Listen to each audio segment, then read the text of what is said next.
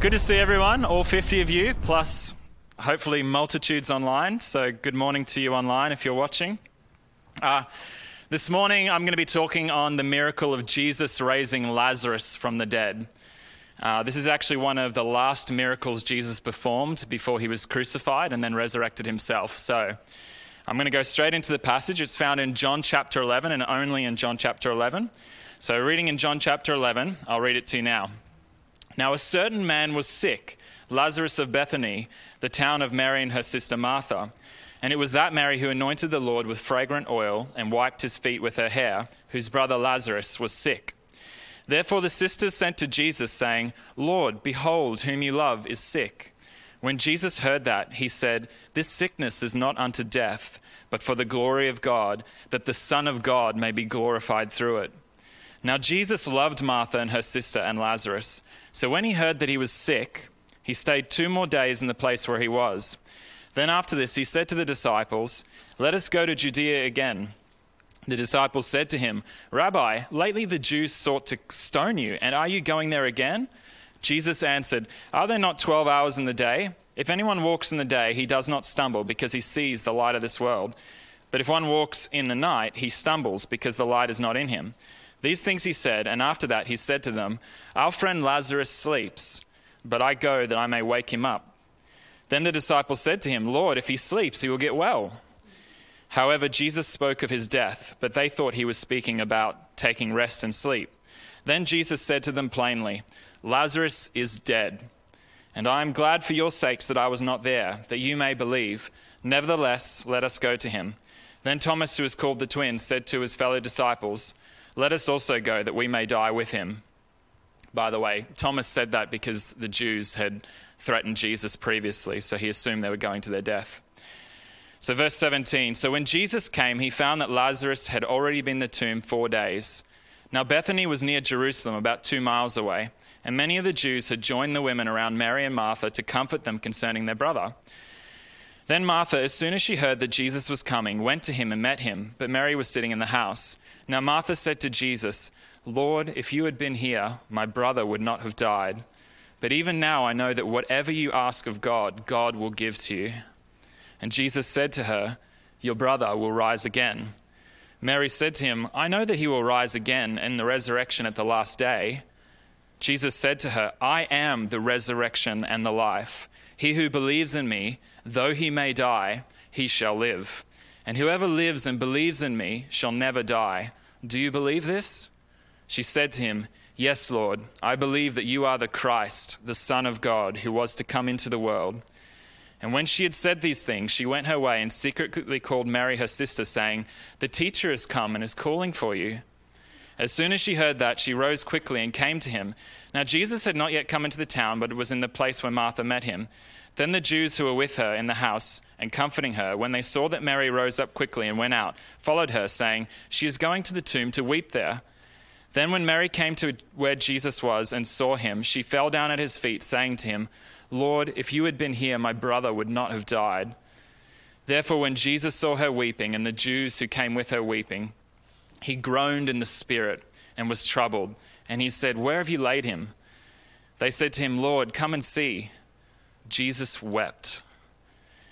Then the Jews said, See how much he loved him. And some of them said, Could not this man who opened the eyes of the blind also have kept this man from dying? Then Jesus, again groaning in himself, came to the tomb. It was a cave, and a stone laid over the face of it. Jesus said, Take away the stone. And Martha said, the sister of the dead, said, Lord, by this time there is a stench, for he has been dead for 4 days. Jesus said to her, Did I not say to you that if you would believe, you would see the glory of God? Then they took away the stone from the place where the dead man was lying. And Jesus lifted up his eyes and said, Father, I thank you that you have heard me. And I know that you always hear me. But because of the people who are standing by, I said this, that they may believe that you sent me. Now when he had said these things, he cried out with a loud voice, Lazarus, come forth. And he who had died came out bound hand and foot with grave clothes, and his face was wrapped with a cloth. And Jesus said to them, Loose him and let him go. What an amazing story. What a long story. I I spent about 20 minutes trying to figure out which Mary was Mary, the sister of Martha, if she was truly Mary Magdalene or another Mary in the text. So you can imagine how long this sermon took me to prepare. I'm not going to go through all of the details of this story. I simply don't have the time. I did listen to a sermon series on it. It was about 3 sermons long, and we don't have 3 sermons this morning. But I do want to point out a couple of the highlights here, because this is an amazing story. I mean, we know a human being once walked the planet who had power to command a dead body to come back to life. Isn't that incredible? So let's highlight a few things in this story, and I think we'll start with the context. Where does this story take place in the life of Jesus or in the ministry of Jesus? So, as I mentioned at the start, this miracle is actually one of the last miracles that Jesus performed before the crucifixion. Most of you have probably not realized this, but the raising of Lazarus from the dead was actually the catalyst that led the religious leaders of the Jews to have Jesus put to death. So on account of Lazarus' resurrection, that's what provoked the jealousy of the Jewish leaders, which ended up having Jesus crucified only a few days after this event. So we read at the end of John chapter 11 that the people, the leaders felt threatened in their position of authority when Jesus' fame was growing because of this miracle. So in John chapter 11, verse 45, it says, "Many of the Jews had come to Mary and had seen the things that Jesus did and believed in him, but some of them went away to the Pharisees and told them these things that Jesus did. Then the chief priests and the Pharisees gathered a council and said, 'What shall we do?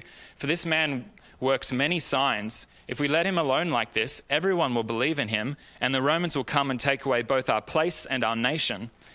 And then in verse 53, it says, 'From that day on, the Jewish leaders plotted to put Jesus to death.' And then just 2 verses later, in verse 55, John notes that the Passover of the Jews was near, and that the chief priests and Pharisees had given a command that if anyone knew where Jesus was, he should report it, that they might seize him. And then if we look over in John chapter 12, the very next chapter, in verse 10, we read that the chief priests plotted to put Lazarus to death also, because on account of him, many of the Jews went away and believed in Jesus."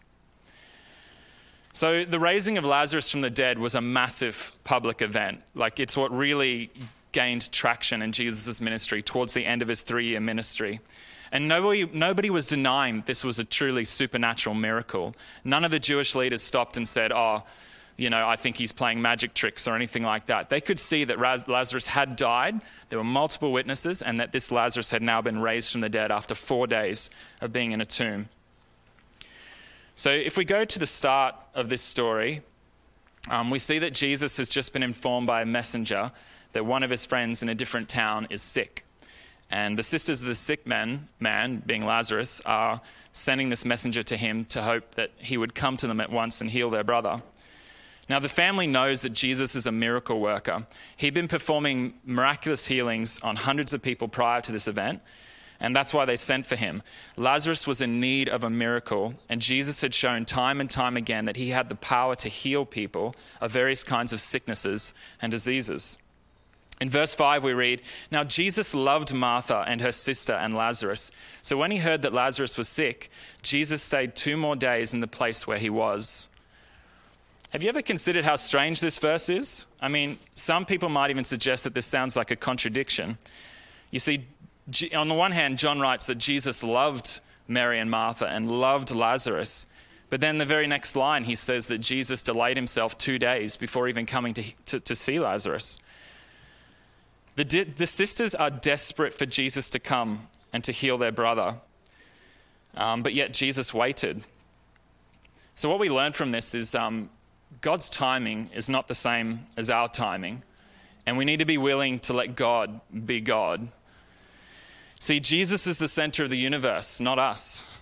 I know that might come to a shock to some of you. We need to keep trusting in his goodness, even when it feels like he's delaying helping us in our desperate needs. I want you to imagine if you were one of these sisters and you heard the news that Jesus waited 2 days before coming to come help you when you're in need, even though he knew the situation was urgent. When he finally did come, Martha said to him, "Lord, if you had been here, my brother would not have died." Imagine the heartbreak of Mary and Martha, knowing that Jesus could have changed the outcome if only he had responded immediately to their call. This morning, we need to ask ourselves the question, why did Jesus in this story delay his coming? Is it because he didn't really care for Mary and Martha? Was he too busy to help them out? The same questions can be asked today when it appears that Jesus doesn't come to our rescue in the way we were hoping. When we face trials and it feels like God is in a faraway land, are we going to deny that he loves us or continue to trust that God is in control and that he has a plan for our lives? As difficult as your circumstances may be this morning, I want you to know that God does care and that he doesn't delay without reason. We don't always know why God doesn't answer some of our prayers, but we can be certain of this. God wants to reveal more of himself to us. Jesus says in the verses above, prior to this slide, I think, that it was for the glory of God that Jesus was going to come and perform this miracle. And we need to remember that when God intervenes in our lives, it's for the glory of God. It's to reveal something about God to us. It's to deepen our faith. It's to strengthen us in our weaknesses. It's to know that he is still there, even in the midst of our sufferings. So in the case of this story, the reason Jesus waited 2 days was probably because he wanted Lazarus to be in the tomb for 4 days before performing a miracle. You see, the Jews in the first century had this strange tradition that the spirit of the deceased person dwelt near the body for up to 3 days and might potentially re-enter the body, and the person would come back to life. And so by the 4th day, they were convinced that a person was well and truly dead and that the spirit had then departed and moved on. So that's a little bit of historical insight. Now, lest we think that's really an odd belief, you can understand that kind of thinking if you think about what we learnt in school. I guess most of us in the 19th century in England, we heard about things like grave bells and safety coffins. And these are horrific stories of people finding out that they've actually buried someone alive. And the reason they were able to find this out was that they noticed when they lifted a casket, they'd sometimes find nail marks on the inside of a casket. And so, yeah, sorry to freak some people out. I hope there's no children watching. No, just kidding. I'm not going to get graphic. But to prevent these mistaken deaths, they used to put a string inside the coffin so that if the person happened to revive in the coffin, they could pull the string, it would ring a bell, and then they could quickly, hopefully dig them up in time so that they wouldn't die actually, for real. So the Jews didn't have that sort of thing, but they did believe that perhaps after 3 days, there was no chance, there was no hope. Martha herself acknowledged this when she said, Lord, by the 4th day, there's a stench. You know, the body's decomposing. There's no hope for him. We shouldn't roll the stone away. He's dead. He's well and truly dead. Like, let the dead be dead. So the reason why he delayed his coming is because he wanted to show that this truly was a miracle from God. Now, when he first heard that Lazarus was sick, Jesus responded, this sickness will not end in death, but for the glory of God, that the Son of God may be glorified through it. Jesus knew that Lazarus would die, but that it would be an opportunity to perform a miracle that would not only bring glory to God, but specifically, Jesus said the way it would bring glory to God would be by bringing glory to the Son of God. Now, this is that concept of the Trinity again, that Jesus shares the glory of the Father. In the high priestly prayer of Jesus in John chapter 17, Jesus said when he was praying to the Father in heaven, Father, glorify me together with yourself, with the glory I shared with you before the world was. And so in that prayer, he acknowledged that he had an existence prior to being on earth, and he shared the glory of the Father in heaven. Now, do you remember why the Apostle John wrote his gospel account? You know, he only mentions, I think, about 7 miracles in his account, but they were for a specific purpose. We read in John chapter 20, verse 30, John was writing, and he said, and truly Jesus did many other signs in the presence of his disciples, which are not written in this book. But these are written that you may believe that Jesus is the Christ, the Son of God, and that believing you may have life in his name. John wants us, the readers, to come to the conclusion that Jesus is the Son of God, and that whoever puts their trust in him will receive the forgiveness of sins and be raised from the dead and spend eternity with him. That was the purpose of John's writing, so that you could know the Son of God and have everlasting life. So before we go any further, we need to ask the question, what does the Bible authors mean when they call Jesus the Son of God? See, it doesn't matter what we think we mean. What matters is what the Bible says Son of God means, what the original audience would have understood the Son of God to mean. All four gospel accounts refer to Jesus as the Son of God, and they all have the same conclusion about it. So in Luke chapter 1, it's the story of the angel Gabriel visiting a virgin named Mary. And he appeared to her in verse 30 of Luke chapter 1 and said, "Do not be afraid, Mary, for you have found favor with God. And behold, you will conceive in your womb and bring forth a son, and you shall call his name Jesus. He will be great and will be called Son of the Highest, and the Lord God will give him the throne of his father David. And he will reign over the house of Jacob forever, and of his kingdom there will be no end." Then Mary said to the angel, "How can this be, since I am a virgin?" And the angel answered her and said to her, "The Holy Spirit will come upon you, and the power of the Highest will overshadow you. Therefore also that Holy One who is to be born will be called the Son of God." So Jesus was supernaturally conceived in the body of the Virgin Mary, and the angel Gabriel explains that this is why Jesus would be called the Son of God. Even though Jesus became a human being, his true origin is from heaven. Jesus says, "I have come down from heaven, not to do my own will, but the will of him who sent me." See, Jesus was sent. Jesus' origin is from the presence of God in heaven.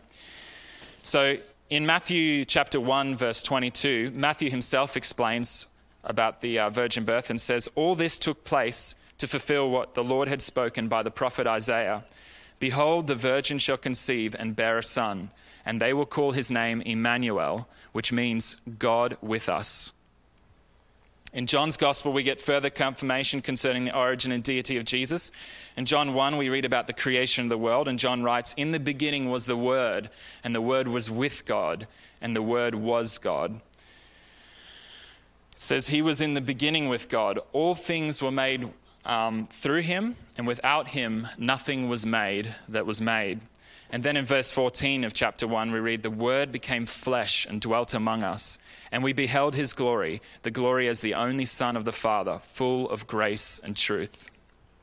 So what we learn from John chapter 1 is that the Son of God eternally existed before the creation of the world, and that he himself is the creator of the universe. But at a point in time through the Virgin Mary, God entered our humanity and became human. By calling himself the Son of God, Jesus was not saying that God created him. He was claiming equality with the eternal God. Now, to prove this, we can see it clearly all through the Gospel of John, for example. So John chapter 5, verse 18, it says, "The Jews sought all the more to kill Jesus because he not only broke the Sabbath, but also said that God was his Father, making himself equal with God." Now, lest there be any doubts about who Jesus thought he was, the very next verses in John 5 records the dialogue where Jesus explains to his Jewish audience that he has the ability to raise the dead and that he himself will be the one who judges the world. So it says in John chapter 5, "For as the Father raises the dead and gives life to them, even so the Son gives life to whom he will. For the Father judges no one, but has committed all judgment to the Son, that all should honor the Son just as they honor the Father. He who does not honor the Son does not honor the Father who sent him." So the Jews understood clearly that Jesus was claiming to be the God of Israel, which is one of the reasons they wanted to put him to death. In John 19, we read at the trial of Jesus, when he was on trial before Pontius Pilate, the Jews said to Pilate, "We have a law, and according to our law, he ought to die because he made himself the Son of God." The Jews understood very clearly what Jesus was claiming by calling himself the Son of God. So when we consider this miracle of Jesus raising Lazarus from the dead, I want us to remember the underlying motivation was to prove that Jesus was the creator God who could give life to the whole earth. The way that this miracle will bring glory to God would be by bringing glory to Jesus, the Son of God, and it verifies that he is the life giver. He is the reason the universe exists. He is the reason there's life on our earth, because Jesus is the resurrection and the life. Now, if we go back to our story and we zoom in on his exchange with Martha, it says, "Now Martha said to Jesus, 'Lord, if you had been here, my brother would not have died. But even now I know whatever you ask of God, God will give you." What a statement of faith. Martha knew that Jesus had the power to heal her brother while he was still alive. And even though her brother had now died and had been buried for 4 days, Martha still maintains that Jesus can ask anything from God and God will give it to him. And Jesus said to her, "Your brother will rise again." Martha said to him, "I know that he will rise again at the resurrection of the last day." See, Martha was orthodox in her beliefs. She knew that the Jews had been promised a resurrection in the future. Death would not be the end forever. The Apostle Paul also shared this Jewish hope that they received from the Old Testament. So in Acts chapter 24, when Paul gave his defense before the Roman governor, Paul said, "I worship the God of my fathers, believing all things which are written in the law and the prophets. I have hope in God, which they themselves also accept, that there will be a resurrection of the dead, both of the righteous and of the unrighteous.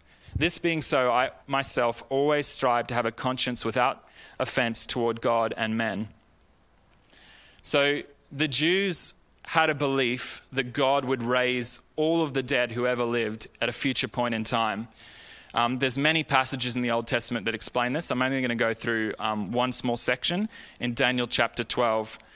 So in Daniel chapter 12, verse 2, it says, and Daniel's receiving this as a vision about 600 years before Jesus. It says, "Many of those who sleep in the dust of the earth shall awake, some to everlasting life, and some to shame and everlasting contempt." And then at the end of Daniel chapter 12, it was promised to him that he would be rewarded for his faithfulness. Daniel chapter 12, verse 13, "You shall rest and will arise to your inheritance at the end of days." So Daniel had a hope that God would raise him from the dead, that this wasn't final. Our death in this life is not final. The book of Hebrews said it's appointed once for man to die and then to face the judgment. But for those who are in Christ, for those who have a relationship with God, who have been forgiven of their sins because they've trusted in Christ, we have a glorious future ahead of us. We have a glorious hope. We have something to look forward to. Darren was right in saying this isn't our home right here. We're strangers in this land. This is a land full of disease and death and sin. This is a place where people hurt one another. The very first children being born into this world, you have Cain and Abel. What takes place? Cain rises up and murders his brother Abel. This is a wicked world that has rebelled against God, that has alienated itself from the life of God. But when we put our trust in Jesus, who is our King, who is our Savior, who was raised from the dead, Jesus promises to bring us into his everlasting kingdom where death will be no more. John chapter 5, verse 25, Jesus taught the people, "Most assuredly I say to you, the hour is coming and now is when the dead will hear the voice of the Son of God, and those who hear will live. For as the Father has life in himself, so he has granted the Son to have life in himself, and he has given him authority to execute judgment also, because he is the Son of Man. Do not marvel at this, for the hour is coming in which all who are in the graves will hear his voice and come forth, those who have done good to the resurrection of life, and those who have done evil to the resurrection of condemnation." Jesus is the one who is going to raise every dead person who has ever lived on the last day. Therefore, he has power to raise Lazarus in this story. He has power to raise him even now. So no religious leader has ever claimed this kind of power or claimed that they are the judge of the world or claimed that they have resurrection life. I often get into debates with people who try to tell me Jesus is just an enlightened figure. I'm sorry to keep beating on this one point, but I have one friend in particular who always tells me that, Jesus is just, He discovered the secret of life. He discovered this hidden knowledge, this mystical power. But Jesus didn't talk about some mystical thing that he'd found. He said, "I am the resurrection and the life." He himself would be the one that raises the dead. You don't gain that power. You can't somehow by meditation or by any of these other practices somehow ascend into some spiritual ethereal world. No. There will be a physical bodily resurrection at the end of days. Every body in the grave will hear the voice of the Son of God and be raised on that last day, some to everlasting life and some to everlasting contempt and judgment. So weirdly, the number one objection I hear from people when I teach this, besides the fact, of course, I'm teaching straight from the Bible, is how can this be when there's people that have been cremated? Or what do we do about people who have died in house fires? And people refuse, even to this day, to believe that there can be a bodily resurrection because cremation exists. It seems so strange to me, but I just want to answer this one just briefly. Lazarus was in the tomb for 4 days. There's a decomposing body in there that smells. And Jesus says, Lazarus, come forth. And instantaneously, that body is perfectly healed and made well. He stands up and walks out of the tomb. You know, Jesus himself, later on in this story, will be crucified after being beaten half to death by Roman soldiers. His body is scarred and marred. And yet Jesus, 3 days later, comes out of the tomb in perfect health, is walking the Emmaus Road with the disciples, revealing himself as the resurrected Messiah. And, you know, he's in perfect health. He's able to say, hey, touch the nail prints of my hands. He doesn't wince at the thought of someone touching his wounds because he is perfectly healed. And so Jesus, who created the world from nothing, you know, Jesus who birthed our universe into existence, this Jesus, this creator God, like the idea of raising someone who is cremated from the dead is a small thing. He can gather every one of those dust particles and put them back together. There is no escaping the power of God, who has the power to create the stars, the galaxies, who created all life on earth. There is no stopping him from raising any one of us from the dead. And for the believer, this gives us wonderful hope. We have wonderful hope after the grave. But again, for the non-believer, for the person who rejects Jesus' right to reign over their lives, you're going to face him on Judgment Day, and you're going to have to give an account of your life. And there's no escaping. Death is not an escape, because he will raise you from the dead and he will call you to account on the things that you've done in the body. Now, if we have a look at the brief exchange with Mary, the younger sister of Martha, it says, when Mary came to where Jesus was and saw him, she fell down at his feet and said to him, Lord, if you had been there, my brother would not have died. Therefore, when Jesus saw her weeping and the Jews who came with her weeping, he groaned in the spirit and was troubled. And he said, where have you laid him? They said to him, Lord, come and see. Jesus wept. Then the Jews said, see how he loved him. And some of them said, could not this man who opened the eyes of the blind also have kept this man from dying? I just want to focus on that one little statement, Jesus wept. You know, I could preach a whole sermon, or a whole sermon series probably, on those two little words. But I just want to point out just some small details in this, and that is Jesus, although eternally existing with the Father, he did truly take on our humanity. Jesus truly did feel emotion. He was a flesh and blood human being like you and I, and he was touched by this experience. You know, even though he knew that he would raise Lazarus from the dead, he'd already proclaimed that he was going to raise Lazarus from the dead. When he saw Mary weeping, and when he saw the Jews weeping around her, it broke his heart, you know, and Jesus joined in their sorrow. We read in Romans chapter 12, verse 15, we as Christians, we're instructed to rejoice with those who rejoice and to weep with those who weep. And Jesus modeled this for us. So what we learn from Jesus in his humanity is that real men can shed tears and be vulnerable around friends and family. Some of you husbands and fathers need to hear this. If you want to be an imitator of Christ, if you want to follow his example, you need to be vulnerable with those who are close to you. You need to be willing to shed tears. It's a manly thing to be able to do that. It's a Christ-like thing. Interestingly, in the mind of the first century Greeks, the primary characteristic of their version of God was apatheia. So God was believed to be unable to feel any emotion at all. The Greeks believed in an isolated, passionless, and compassionless God. However, in Jesus, we learn that we have a God who empathizes with our pain and weeps with us. Death, separation, violence, abuse, oppression, these are all the result of the human race forsaking God.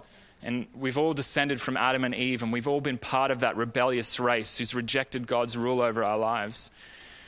But Jesus doesn't turn a blind eye to our pain and sorrow. We have a God who weeps with us at the thought of loss, because this wasn't God's intention for the human race.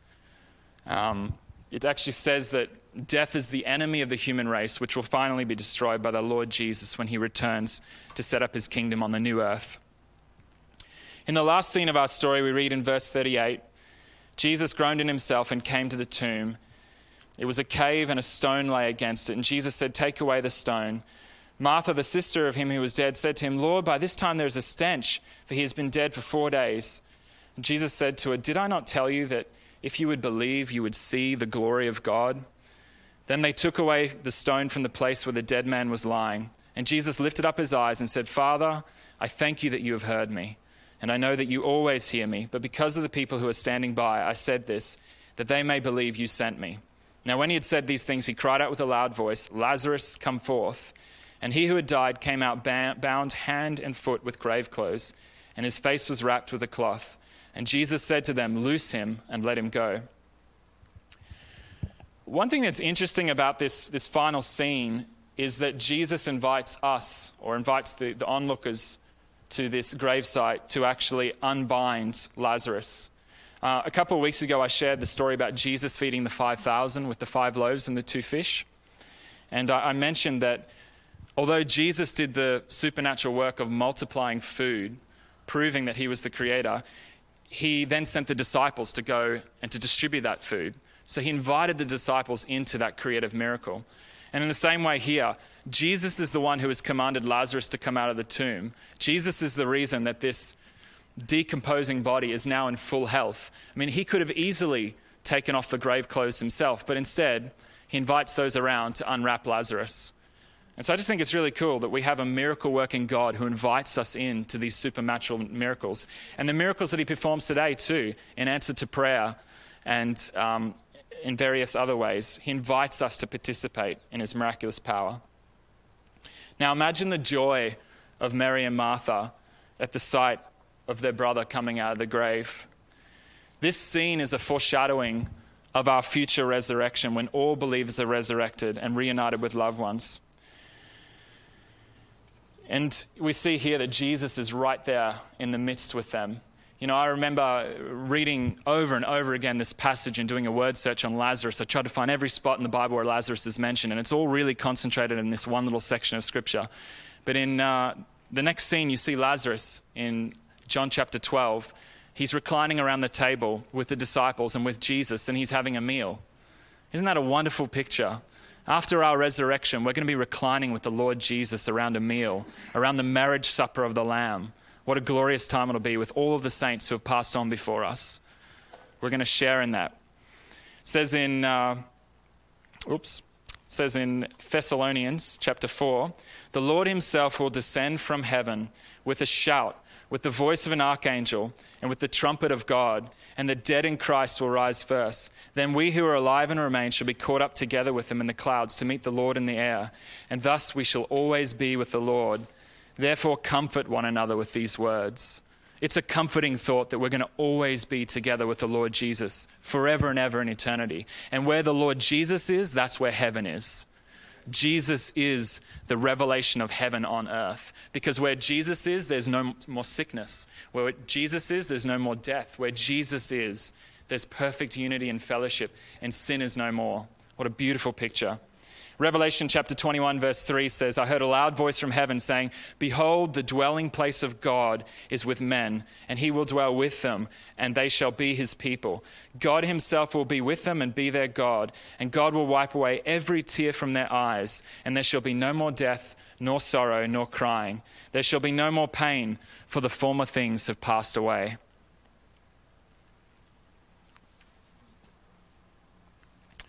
This is a long message. I'm just going to skip those pages. No? All right. We'll cover some of them.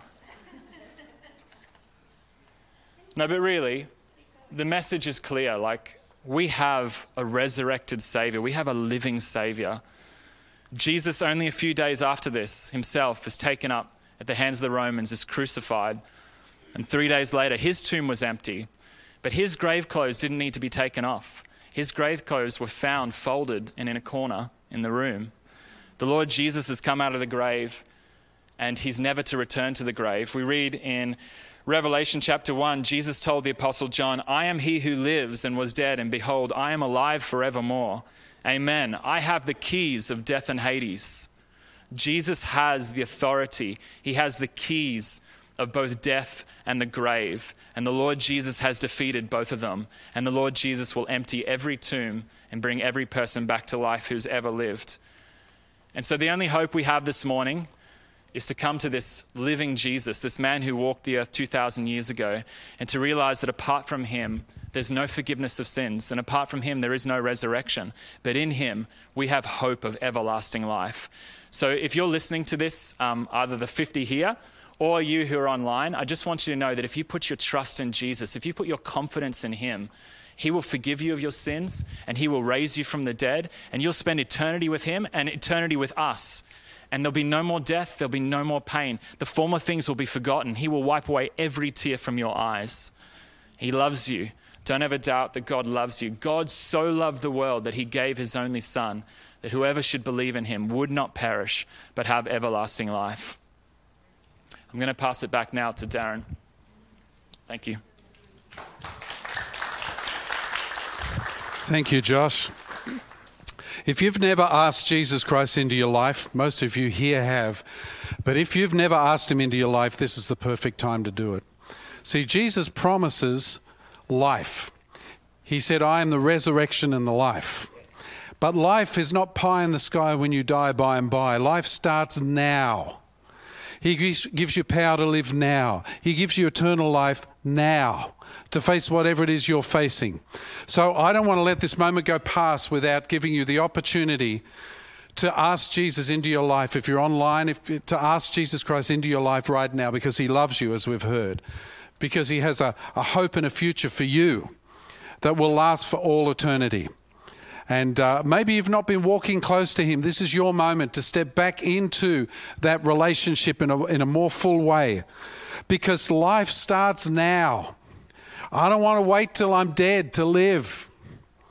It starts now and lasts for eternity. So just bow your heads with us.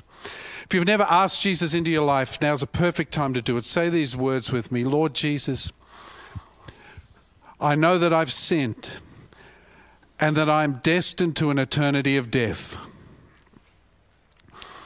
But right now, I ask you to forgive my sin, and I ask you into my life as my Lord and my Savior. Fill me with your Holy Spirit, and let me live the life you have planned for me starting now and into eternity. And for those of you who know the Lord, I just want to invite you to step right back closer into this relationship of life that he has. Jesus Christ did not die to make bad men good. He died to make dead men live. And this is our opportunity to live for him. If you love Jesus, say these words with me. Lord Jesus, let my life reflect your life. Let me live for you. And I thank you for the hope that you've given us, that we will live with you forever in your kingdom. Fill me with your Holy Spirit and let me live a life of triumph, being a witness for you in this world. Lord, I pray that you've heard these prayers, hearts that are turned to you saying, Lord, let your life flow through us again and again and again, more and more, that we might be witnesses in this world. Father, fill us with your Holy Spirit, that we might be able to proclaim your life and your love to our generation who so desperately needs it. We ask this in Jesus' name. And everybody said,